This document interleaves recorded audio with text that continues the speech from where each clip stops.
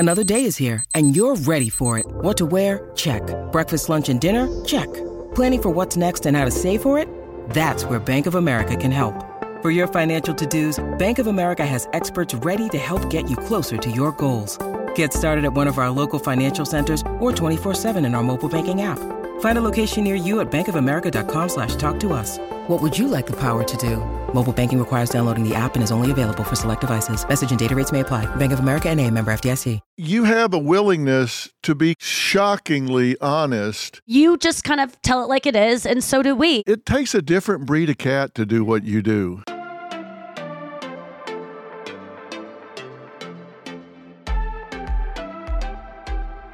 Hey, everybody, it's Dr. Phil. This is Fill in the Blanks, which you know, and I am really excited about today's guest for a lot of reasons, and I'll just start telling you about it. Nikki Glaser is my guest today. Let me tell you, this is one of the funniest female voices in comedy today, and you've probably seen her because she's been hitting the clubs for over a decade across the country.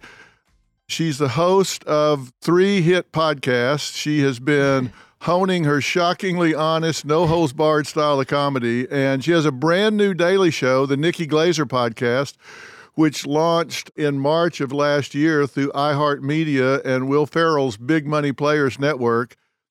It is a daily companion podcast that is peppered with Nikki's sense of humor and honesty. And when I say honesty, you're going to get a taste of that here in just a few minutes.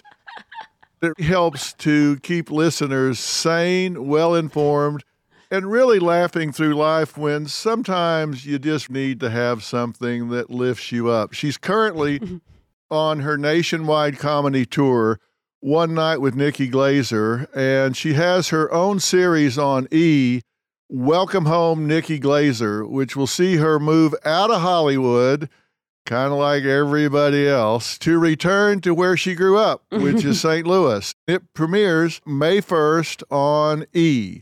So make sure you check it out. Now, that's on E! And it's May 1st, and I wanted to get this done because I wanted to tell you about it. I have seen an episode, I've seen trailers, and I've had a chance to spend time with Nikki lately. And Nikki, how are you? I'm so good. It's so good to be here and to hear all of that from you. I've been a fan for a really long time, and it was so fun getting to meet you recently and really get to hang out on the Kelly Clarkson show. That's who brought us together, and I thank her for that. Yeah, we had fun, and you're currently doing a 40-city tour. How many have you done so far? Right now, well, it's been going since last year. We had stopped because I had to go film F-Boy Island season 2, which is on HBO Max. But I'm back at it, and I'm like, I do like 3 cities a weekend. So I think it's been 2 weeks. So it's we're probably 7 shows in. It's wild. I mean, it's just Thursday, Friday, Saturday, different city each night. Sometimes 2 shows, meet and greets in between. It's really fun though.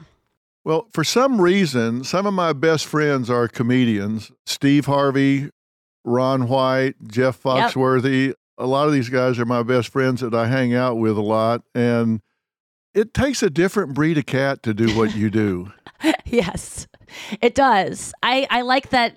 It makes sense to me, though, that why you're friends with comedians, because you just kind of tell it like it is, and so do we. And that's, I think, our kind of superpower.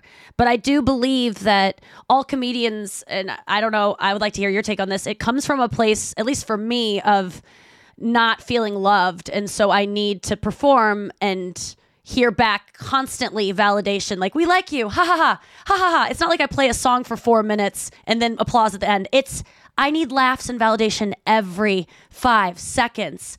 And so I think it came from a place, for me at least, of just wanting to be seen, wanting to be loved from strangers anywhere I could get it. And thank God for that, though. Thank God for my low self-esteem as a child. Well, let's talk about that, because I said when I was introducing this that there were a lot of reasons that I was really excited about doing this. And one is, I think you're a huge talent, and I think you do a great job on stage. But what I love about you is you have no filter. I kid you not, guys. What you see with Nikki is what you get. She has no edit button and is willing to be totally authentic. It's not like, hey, I'm Miss Glamorous Hollywood. We'll talk about your new show in a minute, Welcome Home, Nikki Glaser, but you have a willingness to be completely, shockingly honest about everything. But at the same time, you say, I'm like really insecure and need feedback every 5 seconds, but yet you have the courage to be totally, completely honest. To me, that's a contradiction.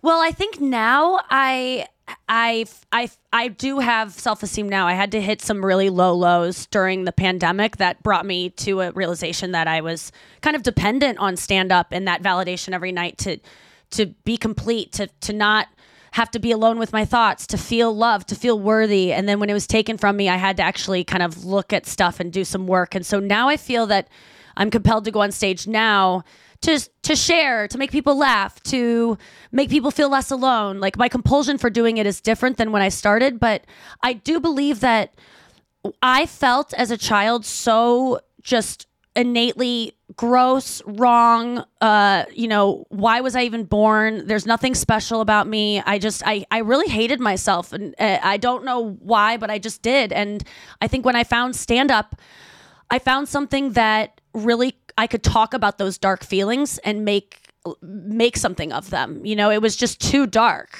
How did you do that, though? How did you go from feeling like, okay, I don't fit anywhere, I don't have a peer group, I don't fit in, I'm not what I want to be, to having the courage to get in front of an audience and tell your first joke, your first set, your first 2 minutes? Yeah. Well, to tell you the truth, I was about to die of anorexia. I had just, committed to kind of committing suicide in a really slow way that just took over my life. And I was at school and I was in college. I had convinced my parents I was well enough to leave and go off, and I was just going to die because I didn't know what to do. I had no willingness to be open to my life, to eating again, because I just didn't see what I was going to live for. I always wanted to be an actress. I wasn't good at acting. I didn't get into theater school. All the things I wanted to be didn't happen for me. I got really good at dieting, and which turned into something that I could not control any longer. And my life was hell, like starving all day and not knowing how to stop, everyone being mad at me. But when I went to college, I was so scary looking. I looked so terribly thin, and everyone was so worried about me. I had to create a person. I had to just make myself larger than life so that I could make friends. I didn't want anyone to be worried about me anymore, but I couldn't gain weight, so I'd wear baggy clothes, and I was just funny. I just laid into look over here, not here. And then I started hearing, you should be a comedian. And I was just desperate for anything. So I Googled female comedian. I saw some comedians that I just thought, oh my God, they're just being so honest. And I think my problem was I'd never been able to be really honest about the stuff I struggled with. And I thought maybe this is an outlet. And then I ended up being pretty good at it. And it was the first thing that I was like, oh, I have a knack for this. And so the first time I went on stage, I just made a decision. I got to figure out this eating disorder because I finally have something I want to live for. And so I started, I just sought treatment. And then, I got over anorexia, but then it just turned into many other eating disorders that were more manageable and less noticeable over the course of 20 years. So you just had symptom substitution. You just switched them for other things. Oh yeah. That's all I do, Dr. Phil. I quit drinking 10 years ago. Then I smoked pot. Then I quit smoking pot. Then I start getting in the food. I was bulimic. I've been, intermittent fasting, which I call adult anorexia. I've tried everything. And then I think when the pandemic hit, that's when I was like, and then workaholism. I just was doing podcasts and sets every single night. I never was home alone. I was never alone.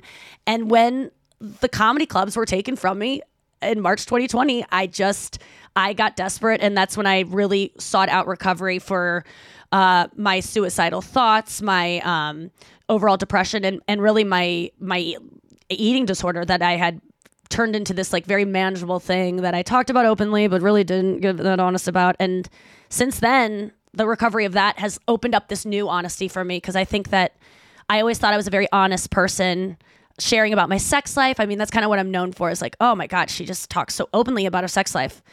I I don't know. I think that's a rebellion because my parents didn't talk about sex. So that's me going, well, I'm going to get on stage and talk about it. And I was always very scared of sex. I talk about sex all the time in my act, but I didn't lose my virginity till I was 21. I didn't have a boyfriend till I was 24, and then didn't have a boyfriend that didn't have another girlfriend till I was 29. I mean, these are I talk about things that I'm scared of, and but now I actually feel like I can be completely honest now, which is almost scary because you always want something in your back pocket that you're holding on to be like, this is my truth. But I'm kind of just. I'm not, there's nothing shameful about my life anymore. And if there is, it's okay. Like I can handle letting people know. Hey, it's Ryan Reynolds, and I'm here with Keith, co-star of my upcoming film, If, only in theaters May 17th. Do you want to tell people the big news? All right, I'll do it. Sign up now and you'll get unlimited for $15 a month and 6 months of Paramount Plus Essential Plan on us. MintMobile.com/switch. Upfront payment of $45 equivalent to $15 per month. Unlimited over 40 gigabytes per month. Face lower speeds. Videos at 480p. Active Mint customers by 531.24 get 6 months of Paramount Plus Essential Plan. Auto renews after 6 months. Offer ends May 31st, 2024. Separate Paramount Plus registration required. Terms and conditions apply if rated PG. When you need mealtime inspiration, it's worth shopping Kroger, where you'll find over 30,000 mouth-watering choices that excite your inner foodie. And no matter what tasty choice you make, you'll enjoy our everyday low prices, plus extra ways to save, like digital coupons worth over $600 each week. You can also save up to $1 off per gallon at the pump with fuel points. More savings and more inspiring flavors make shopping Kroger worth it every time. Kroger, fresh for everyone. Fuel restrictions apply.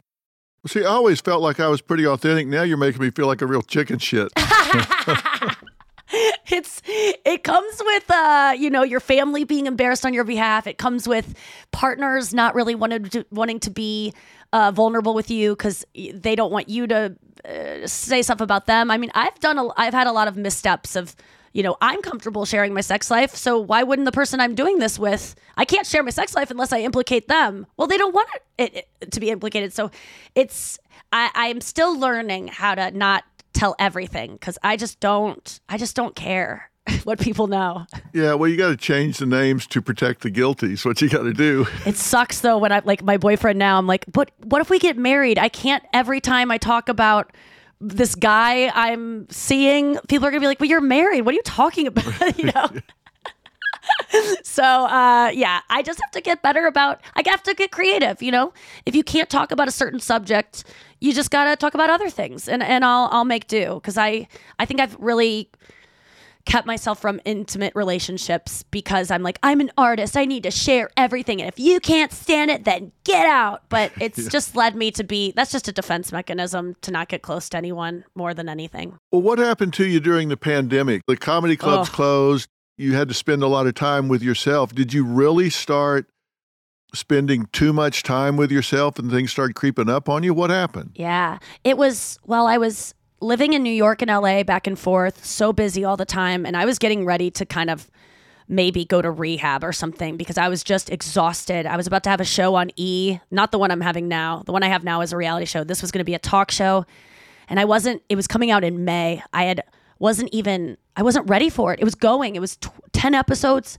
I didn't have enough time with my tour and my podcast and my radio show to even commit to making this show good. So I was so nervous about that. And I remember begging, please, can something just take me out of this? Like I wanted to collapse from exhaustion, but it wasn't happening.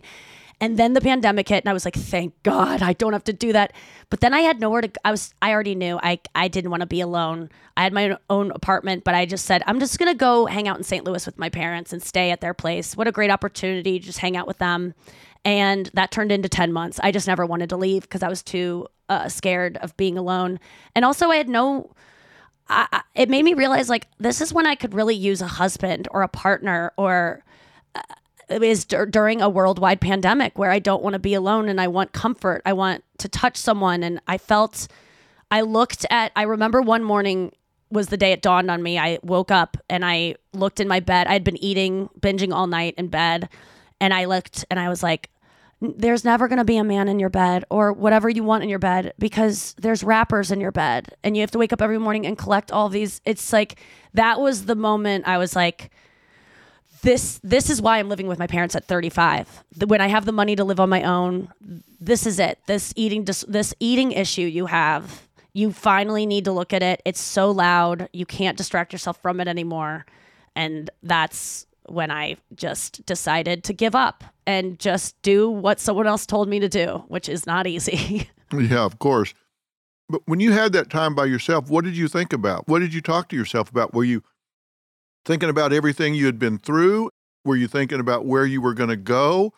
What creeped up on you during that time? Because this happened to a lot of people. They'll forget me. They'll, if I'm not doing stand-up every night, stand-up was always the thing that us comedians, if we don't get our Seinfeld TV show, if we don't get our movie deals, if we don't turn into Eddie Murphy, like, you still have stand-up. It's this thing that it can't take from you because there's always the club circuit. And then suddenly it was like, whoa, this can be taken from you too. What else do I have? And I felt the thoughts that crept in were, you are going to get bad. It was always something, it was like not being able to go to the gym and you're training for the Olympics. If you're not getting on stage every night, you start, your talents start to atrophy. And so there was this thing of, I'm not going to be good anymore. They're going to forget me. I'm going to be much older by the time I get out of this. And, Hollywood isn't thrilled by women aging. And there was also, you fucking loser. You don't have the excuse of living with your parents because you don't have money, because, your landlord kicked you out. This is, you're choosing. You have a great apartment in New York that you could live in. You're doing this because you're scared, just like you slept on your parents' floor until 8th grade because you were scared of nuclear war. Like, all of these fears started coming back of like, I'm still a child. What am I not looking into?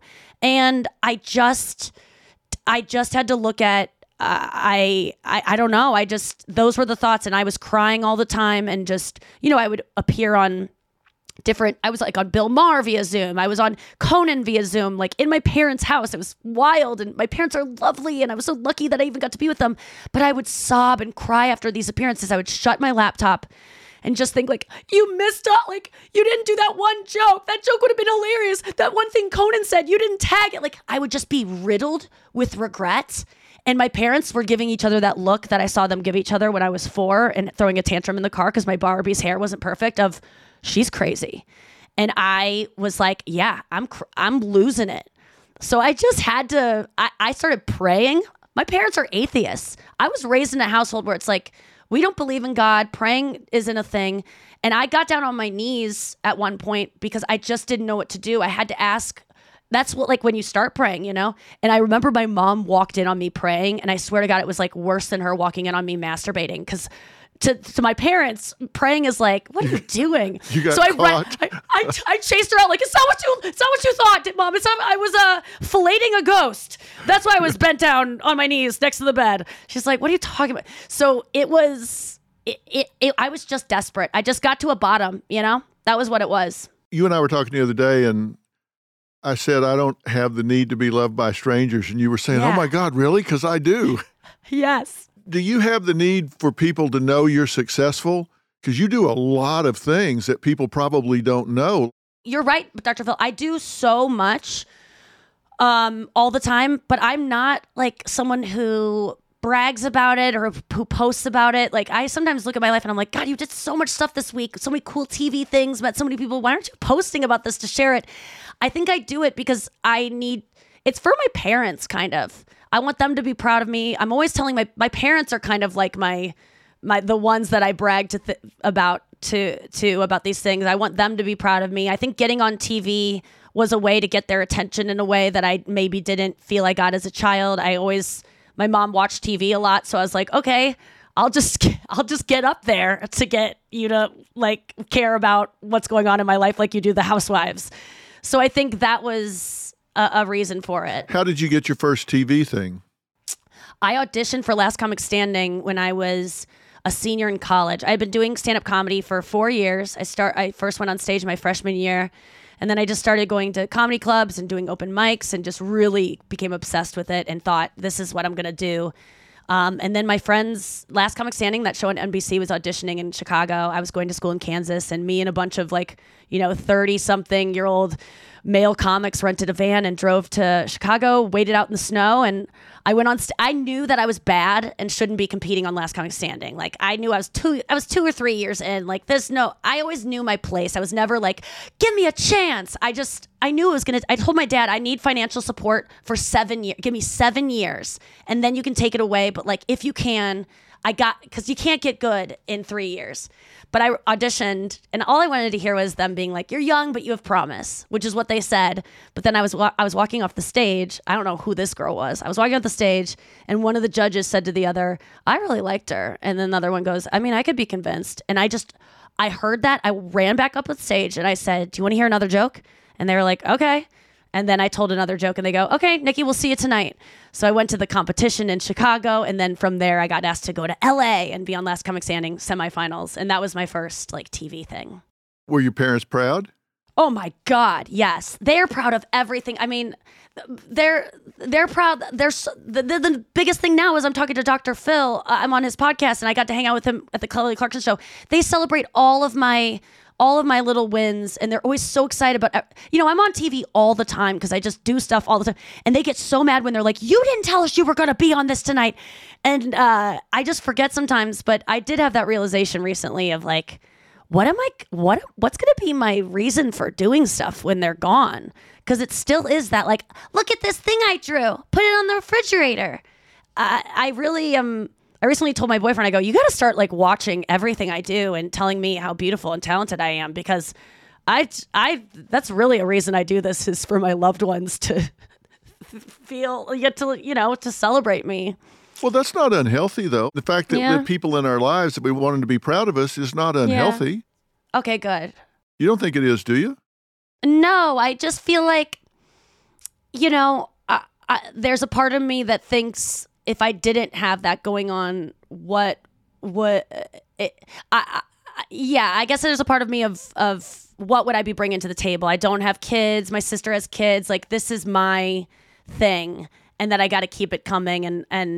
But I also, they're so talented and funny that it was the greatest thing that I could do was creating this reality show that was born of me living at home and being at my parents and being like, what am I going to do next? And I'm like, these guys are hilarious. I was putting them on my Instagram, and everyone was like, more EJ and Julie. So I'm so grateful now that I am in a position where I was like, okay, let's do a show, and E bought it. And now my parents are going to get to, my dad's always been a performer and never really pursued it because of just wanting to be able to support a family and not take on this risky business. But now people are going to see how talented he is. It's very exciting.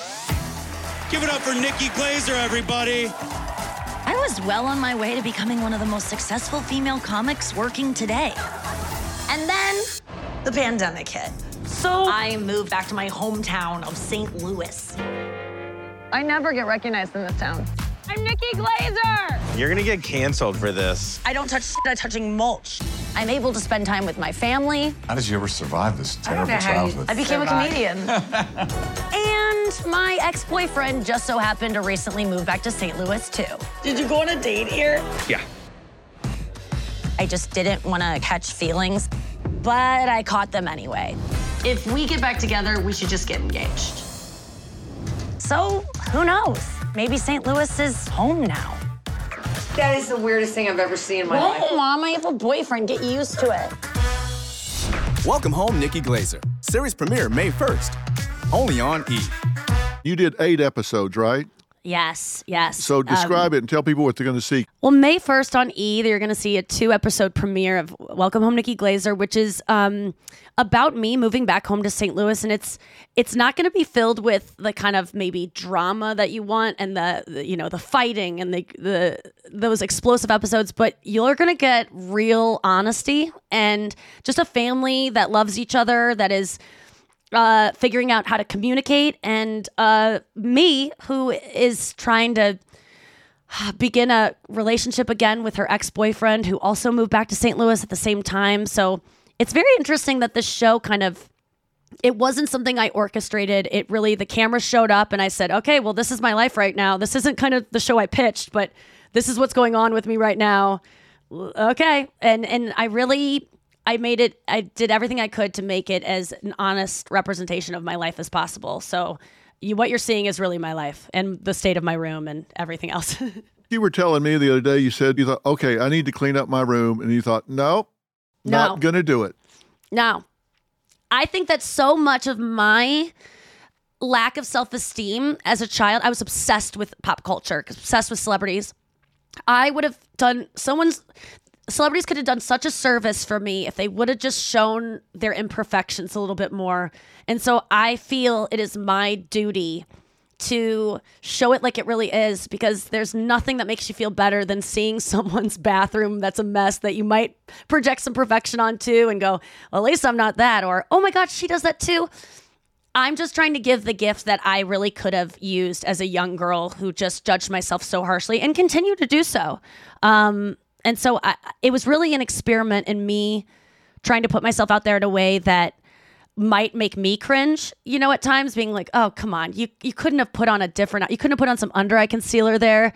But it's a test of me being okay with myself and me being okay that people might not be okay with the person I'm putting out there. But I love her. She's trying her best and she means well. And I believe that for myself now. I don't have this sneaking suspicion that I'm a bad person like I always had before. I think I'm pretty well intentioned. So if you had to say, what are the 5 things you're most proud of yourself about you as a person, what would you say? Oh, I would definitely say spreading authenticity, being really and helping my podcast fans really get honest about their selves. I would say conquering my eating disorder, being very generous with my opportunities and wealth that I have been so lucky to have, and just being and being curious and being able to be wrong. I think as comedians, a lot of times we just, nobody can take a joke. I'm just joking. And I think that I like that I have gotten to a place where I can embrace that I get it wrong a lot of times. Like, I am not giving TED Talks. Like, I'm not presenting facts, and I'm okay if someone gets offended by something I say, because I look to learn and to become a better person and make mistakes. And I just hope that, I can be forgiven for those and not canceled and just so I think that my biggest accomplishment though is really overcoming my mental issues of my low self-esteem and being open to new tools. But honestly, my eating disorder, getting that, being 2 years it'll be 2 years April 26th of not starving myself, not binging, not exercising to burn calories. Being able to say that is, I suffered with an eating disorder for 20 years and never once went a week without starving myself or overeating to the point where I was sick. And so now that if I can do it, anyone can do it. And so I think that's my biggest accomplishment, because it's opened up a whole new world to me just in these past 2 years of that. And I think, that's probably been my biggest one. And it's not one I really talk about that much because it's so personal and so messy. But I like to say that because I always thought when I would hear people talk about recovering from eating stuff, like, no, theirs is recoverable. Mine's not. I'm special. And I'm telling you, if anyone out there is struggling with any kind of eating issues, you can recover, because you are special, but you're not special. You're not uniquely terminal, you're the one that's not going to get cured. It's possible. I get asked sometimes when people watch what I do, they say, do you really think problems are as simple as you make them out to be? I don't think problems are simple at all. I think problems are complex. I think they're multi-sided and multi-layered, but I think the solutions are often simple. The problems are often really complex, but the solutions can sometimes be as simple as waking up every day and making a different choice about how you start the day. And when you choose A instead of B, then that leads to C instead of D. We have the ability to change the narrative in our life. We can change our own story. We can write a different script for ourselves. The only person we can control is ourselves, and that's the only person we have to control is ourselves. But I think sometimes we think we're passengers, and we're not. we get to choose what we do and what we don't do. Sometimes there's neurology and not just psychology, but that too, you can choose to do something about that. And I'm so glad to hear you say to people, you can do this. You're not the one that can't be fixed. I always thought I was the one. I just thought I'm different, and I can't eat 3 meals a day. I'll be the size that I don't want to be. And you're really right, Dr. Phil. Like, the problem is so much more than just food for me. But you know what my solution was? One day I had to wake up and I had to eat breakfast. Oh no, breakfast. The thing that every woman skips, every person's, the thing that we know is the most important meal, but do we? It's like, I don't know any of my friends who eat breakfast. Everyone skips breakfast. And for me, I hadn't eaten breakfast in 20 years. Why am I going to eat a meal that I'm not even hungry for? And one day I was just like, well, let's see if you binge tonight, if you feed yourself all day. Let's just see. I think I still will, because I think the binge is not about being hungry. It's about I'm feeling things and I like binging. Let me just feed myself all day. I'll just trust, because I'm out of options, let me just do it. And I can always go back to the way I was doing. And I woke up one day, so hard to do, ate breakfast, ate a full lunch, wasn't trying to diet, wasn't trying to skimp. And that 11 o'clock hour comes around where I used to get in bed with all my protein bars and all my diet foods that I would just start munching on and go throughout the whole night. And I wasn't hungry for them. And I made it through that night. Then the next morning, I make myself eat breakfast again. It really was a simple step that I just thought, and I'll tell you, I am a thin woman, and I think I'm naturally built that way, but I never really knew what my body was. I was starving it before I was 18. I always thought that if I ate normal, I wouldn't have the body I wanted. And the thing is, I promise you can eat like a normal person, and you don't have to I always needed less, because I'm less. I always have to restrict. I don't get to have pleasure. I have to suffer for my pleasure. It was all connected to these beliefs that I just was open to trying something new and not thinking I had it all figured out. And that was the real trick of being like, I'll just try this other way. The first page of a book never tells the full story. And those news alerts and headlines, like the ones we get on our phones, don't even scratch the surface of what the story is really all about. Stories are like people, multi-layered and complex. It takes some digging to find the truth, but when we find it, it can change our world. We like to dig. The news on Merritt Street. Essential television. I was talking about this with somebody recently. We get in these comfort zones and we tell ourselves, okay, at least this is the devil I know. But our comfort zones aren't really comfortable at all. They're just familiar. Yes. And that doesn't mean we like it, but what people tell me is the biggest fear they have is the risk not of failing, but of succeeding and having to keep it up. It's like, okay, I did something different and I got to a new level. Now there's so much pressure to keep myself here. And that's what people worry about. It's like, okay, now everybody's going to expect me to stay better, be better, keep doing differently. Well, I don't think those people understand that when, if I'm talking about eating disorder, I was saying this to a friend recently. I know that eating 3 meals a day is going to be tough for you because you starve all day. But guess what? You're already doing something really tough. You're starving yourself all day. Remember when you first started doing that, how fucking hard that was to do? Yeah. Can't you maybe put yourself in the shoes of this will not be hard for you someday, this new way. It has to become habitual. So it's gonna challenge yourself to do a hard thing. And then I promise you over time, because the way you're living where you're suffering now, it may seem easy. Like you said, it's the devil but it's hard. And it only got easy because you did it a bunch. So just know that you'll get to that place with this new hard thing. And if you don't, we'll forgive you and you can start over whenever you want. It's only one day at a time. Sometimes I go, it's 1 minute at a time. Just don't binge for the next 2 minutes, Nikki. And I go play a song on my guitar. I write a journal page. This 1 day at a time stuff, I go, that's a long time. I take it literally 2 minutes at a time and just go, okay, set the timer for 2 minutes. If you don't want to go back to that bag of chips for 2 minutes, you can go back after 2 minutes if you still want to. And then I start doing something else. And then sometimes I don't want to. And sometimes I do. And I go back and at least I gave myself that time. Do you think you're ever totally relaxed? No. Even massages, I don't don't get massages because if I do get totally relaxed afterwards, I feel like they are like, okay, get out of here. And I feel like, well, aren't we going to talk and cuddle? Like, I just feel if I let myself totally relax, there's always an ending and I fear the ending. I'm a pleasure delayer, Dr. Phil. When I was a kid, Christmas presents, I wouldn't want to open them. I would want to be the last to open them. I don't like, if orgasms, I push off. Food, I always want to be the last to get my food.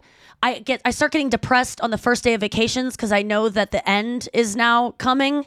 Like, I love the buildup. So for me, relaxation means, okay, now that it's starting, this can't last forever.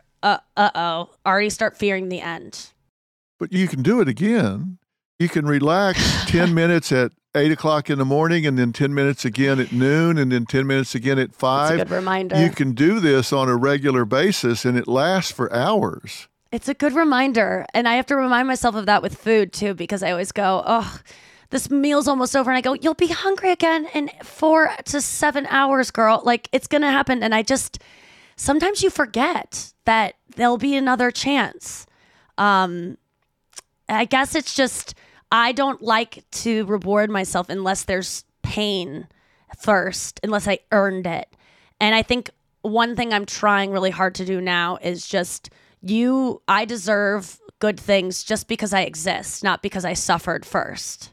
Just because I don't have to always suffer. But there's something in me that feels like I can't have good things unless I can't have dessert unless I worked out. Like, it's really hard for me to not have this, punishment afterwards or before something good. Well, I have to think about this. You said pleasure delayer. Yeah. I don't want it to come because it means it's going to end. Christmas Eve is the best. Christmas Day sucks because you're like, oh, I got to go back to school in 5 days. Christmas Eve, though, it's like anything could happen. But Christmas Day, I would always be very depressed for some reason. Christmas Eve is still the best.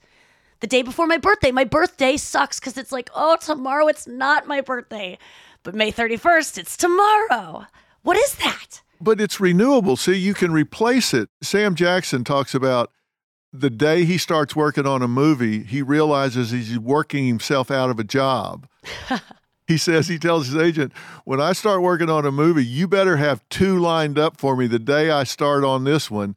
So I don't ever have to worry that I'm working myself out of a job because I just know I'm getting to the next one instead of working myself out of this one. Reward is renewable. And I look at all the stuff that you've done. Oh, my God, you've always got something else that you move on to. You don't ever stop. No. I remember seeing Joan Rivers say, like, I say yes to everything.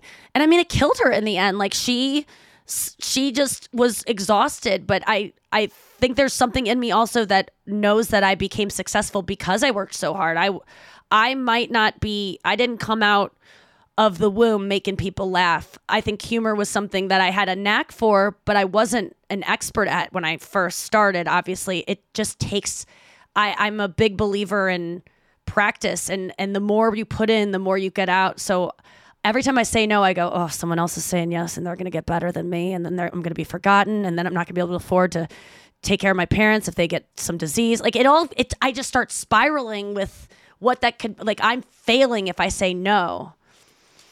It's hard for you to let something go by, to turn something down. Oh, yes. Yes, it is. I've gotten better at saying no, but it is always a struggle. And I always feel like, that person's going to be mad at me. They're not going to ask me the next time, or, that's why you're doing my podcast. That's what you're telling me. No. This is a labor of love. This is, I would have not done this had I not been in the right state of mind to do it.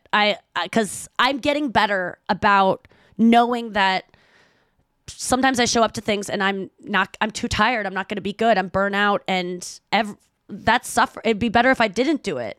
But there's always that voice in my head that says, what if the one viewer that makes E give me a second season is the one woman who is listening to me on Dr. Phil and said, I'm going to support this lady. And so what if I didn't do his podcast and then I missed that one voice? And this isn't just your podcast. This is everything of like, I might miss that one person who might either change my life or I'll change their life by saying something they needed to hear. And yeah, there's just, Always the what ifs. Yeah, but you can't do every pie supper in America. I mean, everybody says, hey, I got 6 ladies coming over tonight. Can you come over? Because I've gotten those invitations said, hey, can you come speak? Look, you could stay at our house, and then you can speak tomorrow from 2 to 5. It includes dinner. They don't really get the fact that I kill for 15 minutes of downtime, and I'm sorry I can't drive to Omaha and stay at your house and speak for 3 hours tomorrow. I wish I could, but I can't. Also hang out and have dinner. Well, how do you do that, Dr. Phil? Because obviously you had a phase in your career where all of a sudden you went from being a guy who was probably trying to get his message out, trying to be seen. All of a sudden, everyone wants you.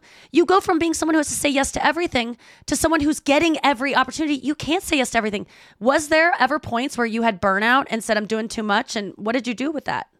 You know, I hit different phases. There was a time when I was in private practice, and I told Robin, if I ever get to the point where I really don't have a passion for this, because I think there's different kinds of currency, and I think you got to really pay attention to what your currency is. Like if you do things for money, which is not bad, but there's financial currency, there's social currency, there's spiritual currency, there's emotional currency, there's social currency, there's all kinds of currency. And I said, if I ever get to where I'm doing this and I'm not passionate about it, I will walk away. One Christmas, we were on break and we went down to the office and I opened up the book for January and I started thumbing through it, and there wasn't a 15-minute window for like 6 months. And I'm like, oh my God. And that should be great news, right? It looked like 6 months of root canals. And oh God. I said, this is that day. I got to do it. And I quit. I stopped. Then I was in a completely different profession in litigation consulting, and I got to that day after about 15 years where I said, I just don't want to do this anymore. When I get to that day where I'm not excited every day I wake up, then I don't do it anymore. I go and do something else. And if I'm not passionate about it, I can't do it. Yeah. I don't have to do it, so I don't. And I'm really still passionate about what I'm doing now. And if I get to that point, I won't do it. Yeah. I can't. It's like running underwater. You just can't do it. And it becomes work. We wouldn't want you to do it. Like as a fan of artists and speakers, when I find out someone's sick on stage or they're going through something and they didn't really want to be there. Eric Church, he wants to go to the NCAA championship and he's canceling his shows. I'm like, go, because I don't want you to be thinking about that basketball game you'd rather be at. I want my entertainers to enjoy it. And I think that's another reason why I like to be so honest, is that if I am doing a show and I'm not with it, or I just found out my aunt died, I can go, my aunt just died and I'm not feeling good. And my audience isn't going to go, what is this? They expect that honesty from me. And it makes it so I'm able to just share the whole truth. And it's also why I bring my best friends out on the road, because I know that the company I keep is really going to keep me in the kind of the I have to enjoy it. You know, I have to enjoy this work. And like you said, I'm lucky enough to be in a financial position where I get to make things that are, I can switch it up if I want to. Yeah. Let me tell you, my viewers, if I do a show that I don't really want to do. Yeah. Like the producers like, hey, come on, you got to do this. And I don't want to. Yeah, you do. No, I don't. Yeah, I do. They always win. I mean, Hollywood, supposedly people surrounded by a bunch of sycophant yes men. I can't find anybody who doesn't argue with me. I don't have any yes men around me. They all argue with me and give me shit. And if I wind up doing a show that I don't really want to do, man, my viewers, you go to the message, but he didn't want to do that. He was not into that. He didn't want to do it. He gave it his all. He leaned into it, but they know. They know, because you're honest. I mean, you're not going to maybe straight up say it out of courtesy to whatever you're doing, but like, yeah, they can tell. And thank God for that. That's how you make great fans who are there for you during those times and who can kind of read you like a good friend could. They pay so much. I've walked over before and washed my hands and left my wedding ring by the sink, and they bring it to me at the end of the first segment, and the message board, he didn't have his wedding ring on the first segment. Oh my God. Are you kidding me? Oh my God. I was washing my hands and forgot it. That is so funny. Yeah, they know you, and it's it does feel good. Sometimes, they get it wrong and you feel totally, that's another struggle, is just like people's opinions of you, if they don't like you, and how vocal they can be. And I've just done, I haven't read a YouTube comment about myself since 2010. That's good. I really am good about it, because I don't have TikTok on my phone. I know when things are like, this ain't good for me. Yeah. And I remove it. It's only going to bring me, a lot of pain. I've read some mean tweets on Jimmy Kimmel where we sit down and read God, mean tweets. I don't even like watching you guys do that, because I go, this is going to ruin his day. No, it doesn't. I love one that said, why don't you shut up, you bald-headed hillbilly? Sometimes they just cut so hard. I had one that said, I would rather have Dr. Pepper operate on my than take advice from Dr. Phil. Sometimes they're pretty. I mean, somebody's writing for that guy. I don't know. Yes. Sometimes these guys, I'm like, wait, can you write for me? I know. Some of these trolls really nail it. And sometimes they know you so well. They can find out your character. Like, I've had a couple, on my podcast, I do it every day. It's called the Nikki Glaser podcast. I do it in my apartment. It's with my best friend, Andrew, who was my roommate for a while. I can be a grumpy kind of, bitch some days. And I'm faced with my fans going, you weren't very nice to Andrew today. And I go, you're right. Like, I've had to see some sides of myself that are painful to see, but it's made me a better person.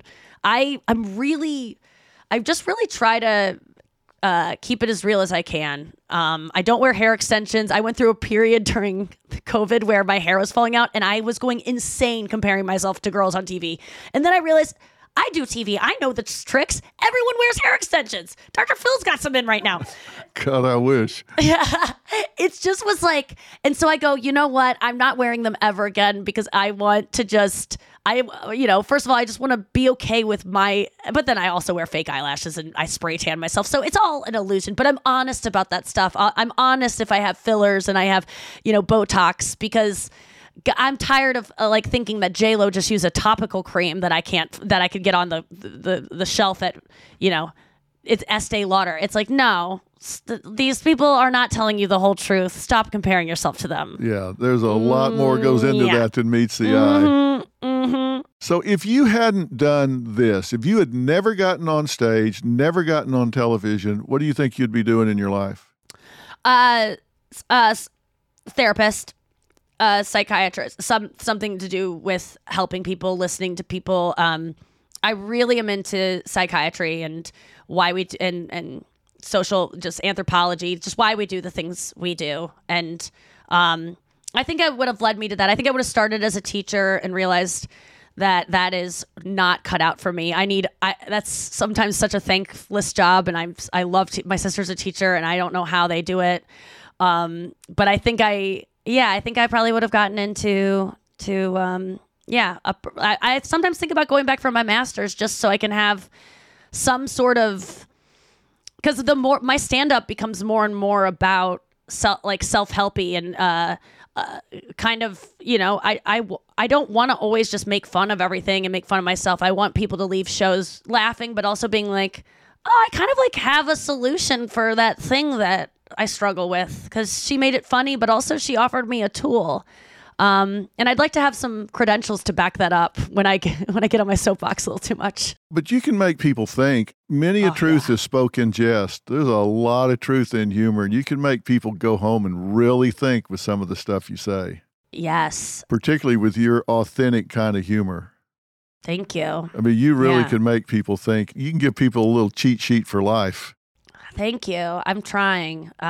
It would have, just doing what would have really helped me at certain stages in my life, motivated by just wanting people to be less depressed and anxious and all of those things that I just know are just such awful places to be, and you feel so just like you'll never get out of them. And I've been there, and I feel like that's like my duty, and also to make it funny. And so that's adds an extra layer of difficulty to it. But comedy is always my first thing. I'd said to somebody not long ago that when I was in private practice, I was the worst marital therapist you've ever seen in your life because Why? I had no patience for them. I mean, they would come in and I would listen to them talk, and I said, my God, I've known you people for 5 minutes. I can't stand either one of you. You deserve each other. And it's like, I can sit here and listen to you for 6 months, or I can just tell you right now, you're an asshole and you're insufferable. I love that. So people would say, God, you're so straight with these people, you'll never build a practice. And that's not true. I did because people wanted to know. They wanted to have somebody tell them the truth. But one of the things that really impacted me is I had so many people that would come and see me that discovered that they were depressed, and they never knew they were depressed until they weren't. They had spent their whole life being depressed, and they never knew they were depressed until they were no longer depressed. They just thought that's how people lived. It's just fish in water. You don't know. And a lot of times people in relationships, they don't know until they see inside someone else's relationship, like, oh, wait, that, when you're a kid and you think every home is like your home, and you go visit your friends and you're like, wait, their parents like talk to each other and love each other. Like, what is the, like, that's so interesting. I think that I'm interested in the couple. I'm just started going to couples counseling with my ex-boyfriend. Before we decided to get back together, I said, I want to go to couples. We never did it before. He's never really been to therapy, was not really open to it. And I said, I can't be with you unless we go because we keep getting in these same patterns. And he goes, we're going to go to couples therapy before we're a couple. And I'm like, yes. And he's like, doesn't that mean we're just broken? And I go, no. And I'd use the best analogy to get him into therapy ever. I go, okay, well, so you think we should just know what to do automatically, and if we were meant to be, it would just be natural. And he's like, yeah, kind of. I go, well, then why do you go to a trainer? There's weights, and you have muscles. Just do it. Just like, why don't you just do it?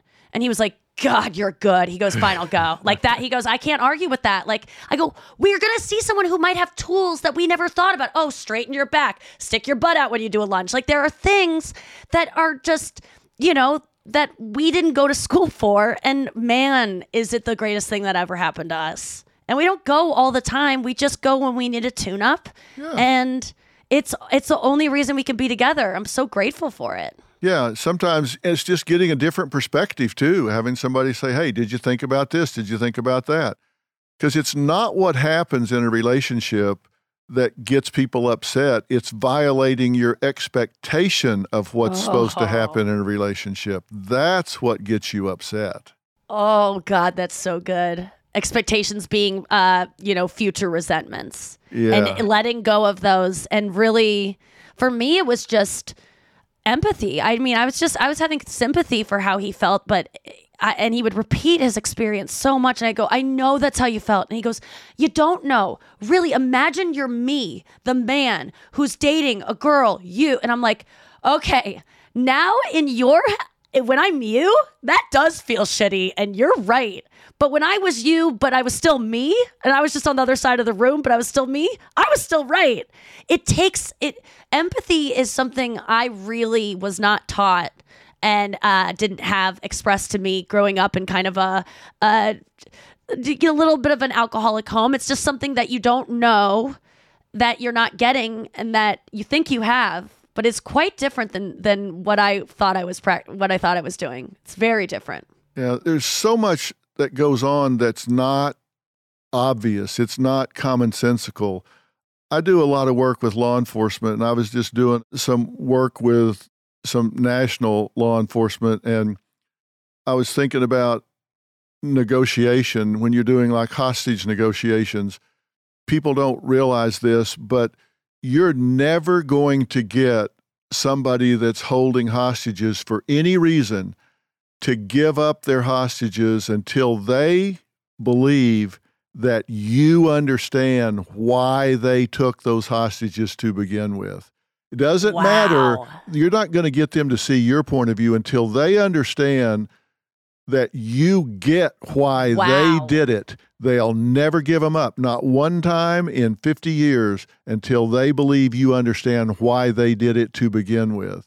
You're so right. Because when I'm in anytime, let's say the hostages in this situation are my boyfriend apologizing to me or us making up is like the hostages being freed, I will never get that resolution to an argument unless I repeat back to him exactly how he felt, honor it, make him feel completely understood that I get what that felt like to him. And as soon as I do, everything resolved. The hostages get released. Yep. That is the ticket. That's so interesting. Yeah. And if her husband's cheated on her, she will never forgive him until she hears him tell her, I know how that made you feel.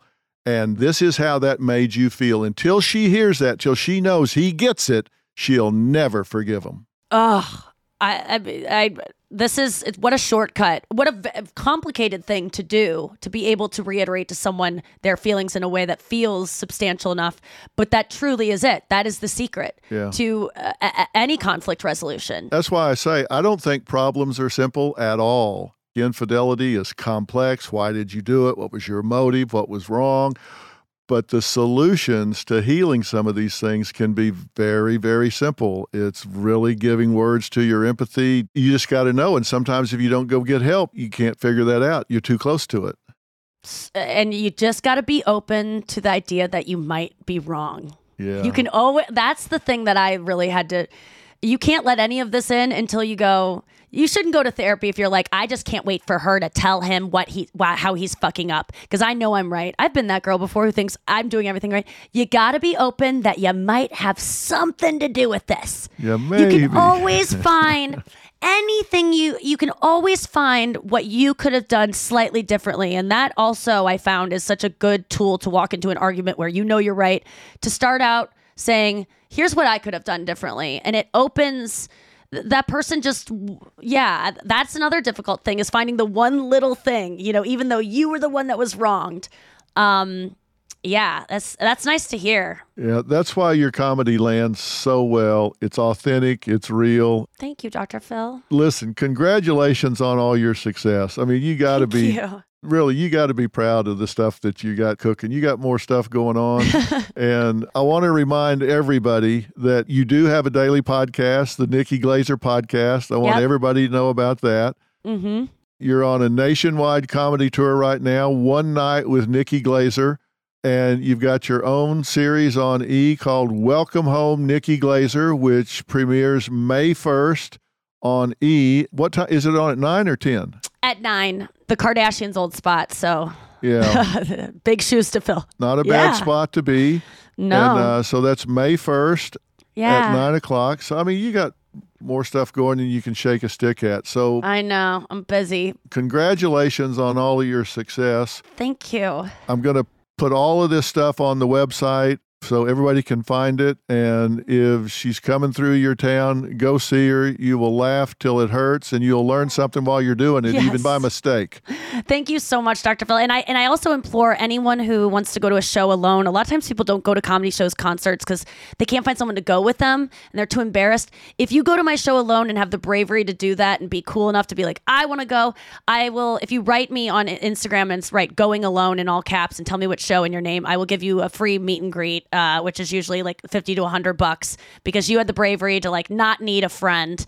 And so I want to extend that to people because I think it's very cool to go to things alone. Oh, that's really cool. I'm glad you're doing that. And I bet you people take you up on that. They do, because people are scared to go alone. You got to incentivize it. And then once they do, I think they're eager to go do more things alone, because it sucks when you bring a friend to a show that you got to talk into, and then the whole time you're worried about them having fun. Like, just go alone and just make a friend, make another friend that's alone. You both like the same thing, it's a good place to meet people. So, yeah. And they're there with you. Yeah, I'll be your friend. You'll meet me after the show and I'll give you a hug and we can take a picture and I will sincerely be your friend. Yeah, and she will. I'm telling you. I know her. She will. So, Nikki, thanks for doing this. Thank you, Dr. Phil. I appreciate you so much. All right, I'll see you soon. Okay, see you soon. Okay, bye. Dr. Phil.